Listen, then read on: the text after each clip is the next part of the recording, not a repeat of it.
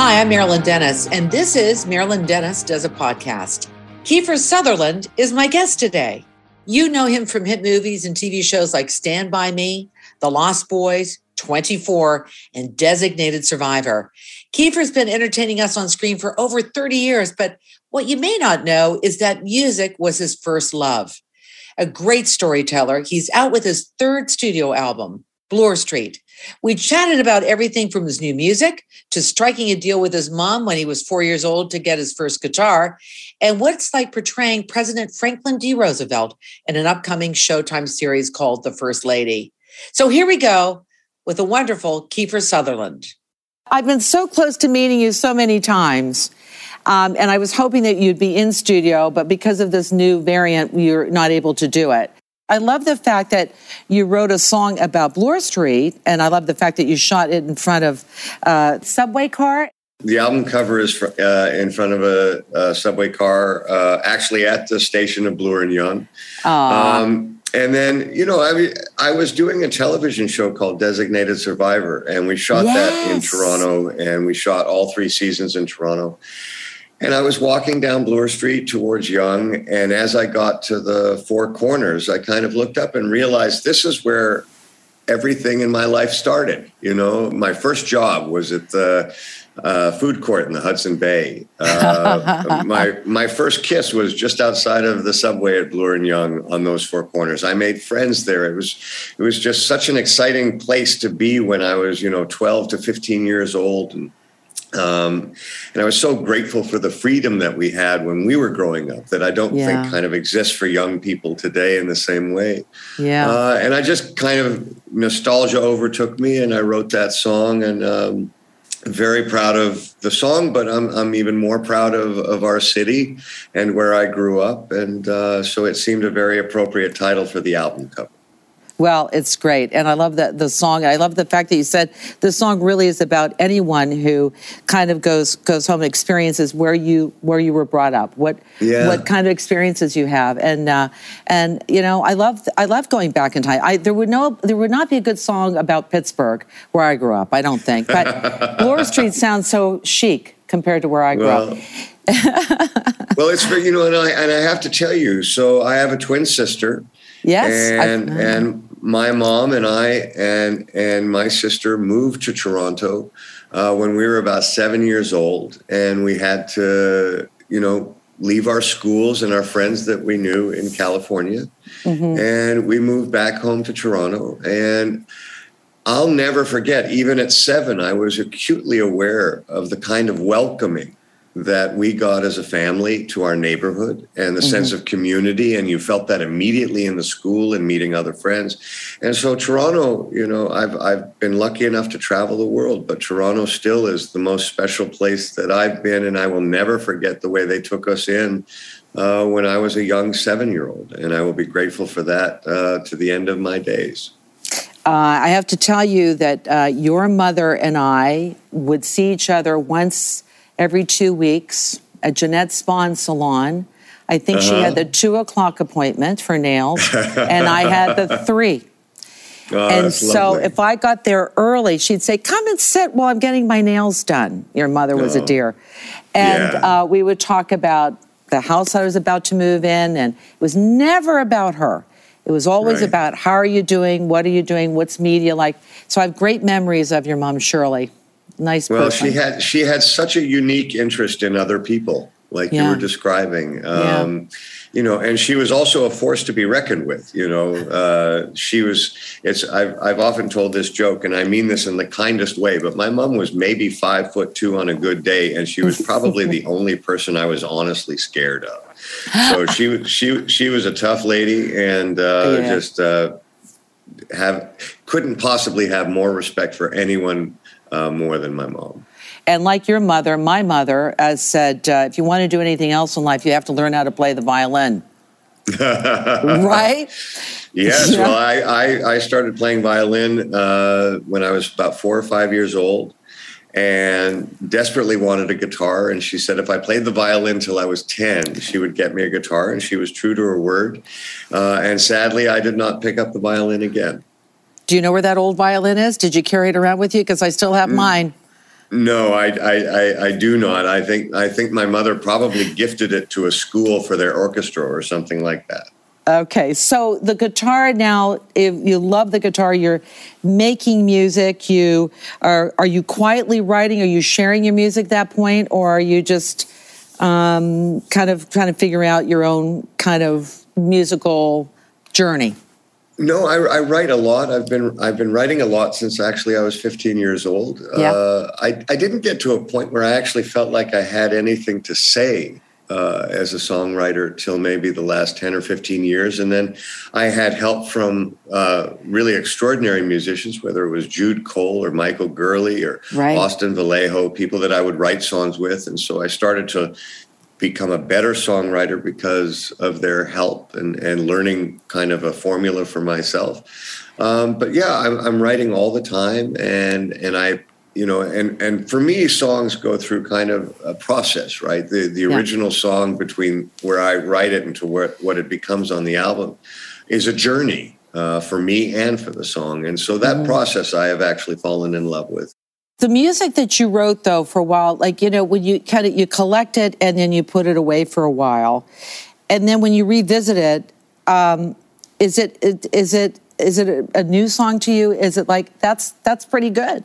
I've got a collection of songs, not bad. For me, no. I mean, I would kind of. I always love this quote from Bryan Adams. Bryan Adams would never title one of his albums. He would never use a song title for the title of his album because he felt that it would make the other songs jealous.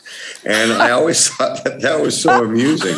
And I agree with him. They're like children, and you don't want to get one of them angry with you. So I did break that rule, and I do kind of usually have a favorite, and Bloor Street is a favorite of mine for this record.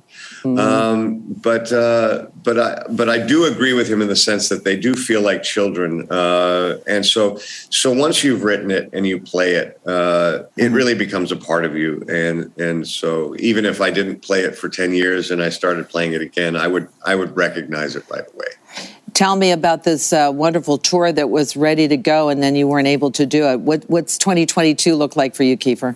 Well, so many different things. I mean, I was so excited about coming up to Toronto and doing some press for the new record, and we were going to play a couple of surprise shows in Toronto, which I was very excited about. Look, everybody's going through this pandemic, and depending on what country or even what city you live in,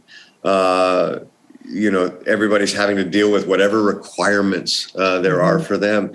It's very tough. I can only hope that this, that each variant is getting weaker, and that soon this will all be in our rearview mirror. But I, just like everybody else, am trying to get through this, and I do not want to play shows until it is safe for everybody. And so I have to wait just like everybody else. But I do hope that the end of this pandemic is coming around the corner. Yeah. And we will all celebrate that together. Yes, and that'll be great. We miss people, being up on stage and entertaining us. We miss being in the audience to be entertained. Me too. I loved going to shows, and I love other musicians, and I'm a huge music fan, and I miss going to see shows as well. So again, I look back 100 years ago, and you think of the pandemic from 1918 to 1920. They called it the Roaring '20s for a reason. And I think people were celebrating the Spanish flu being in their rearview mirror. Right. And I am looking forward to the time when we get to do the same. Yeah, I do too. Let's talk, if we have time, if you don't mind, about acting. Yeah. Celebrated the 20th anniversary of 24 virtually last year. You got some new projects. I mean, the resume is unbelievable, but I'm really interested in this thing about you playing Roosevelt. What's that all about?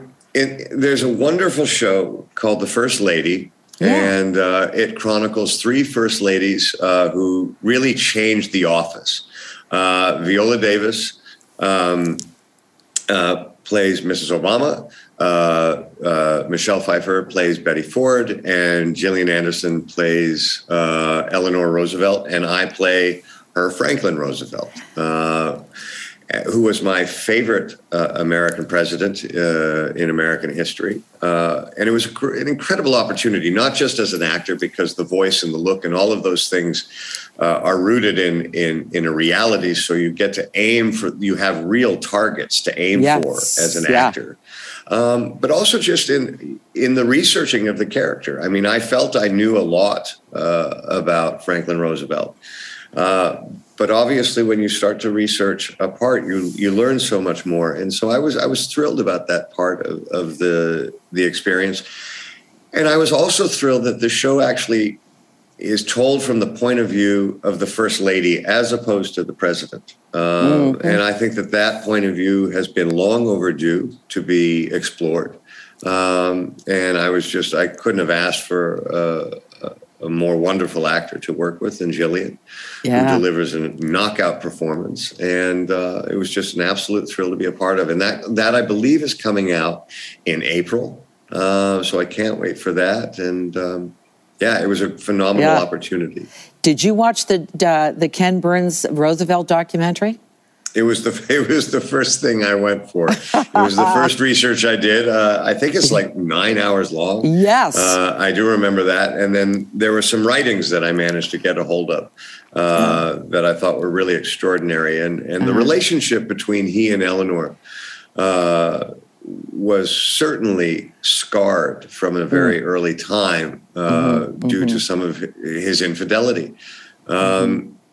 But he had such respect for her as a mind that they had a friendship that was really pretty extraordinary. And I think it's something that I found incredibly fascinating, and I hope audiences will too. When you play a historical person, and you're laser focused on that, this is a question from just an audience member here. Yeah. Easier or harder? Well, it depends. I mean, I'll give you an example. Franklin Roosevelt had a very kind of upper crust New York accent that was kind of almost mid-Atlantic. And for whatever reason, I understood how to capture that voice. And when he talked December 7th, 1941, a day that will live in infamy. And so I had the voice. So once I felt I had that, it became really exciting and enjoyable. And but if you're going to struggle with something like that, oh my gosh, it's the hardest thing in the world. So in this one instance, I was very fortunate that everything kind of came. I don't want to say easy, but I did feel that I got it. You got it. Well, you certainly, just from that little bit, you got it. You nailed it. Well, bless your heart. Thank you. That's so good. It's so good to talk with you, and I hopefully, when you come back to Toronto, you can sit across from me. We can have another conversation. I'd say congratulations on this third studio album, Bloor Street. We love the shout out for sure. Thank you. And want to wish you the very best in health in 2022, Kiefer. Oh my gosh, and to you too. And I so look forward. So maybe towards April or whatever, this will all be done, and we can sit and visit and talk more about the First Lady. That's so good. Okay, book them. We have a date. Book them right now. Kiefer Sutherland, nice to see you. All the best.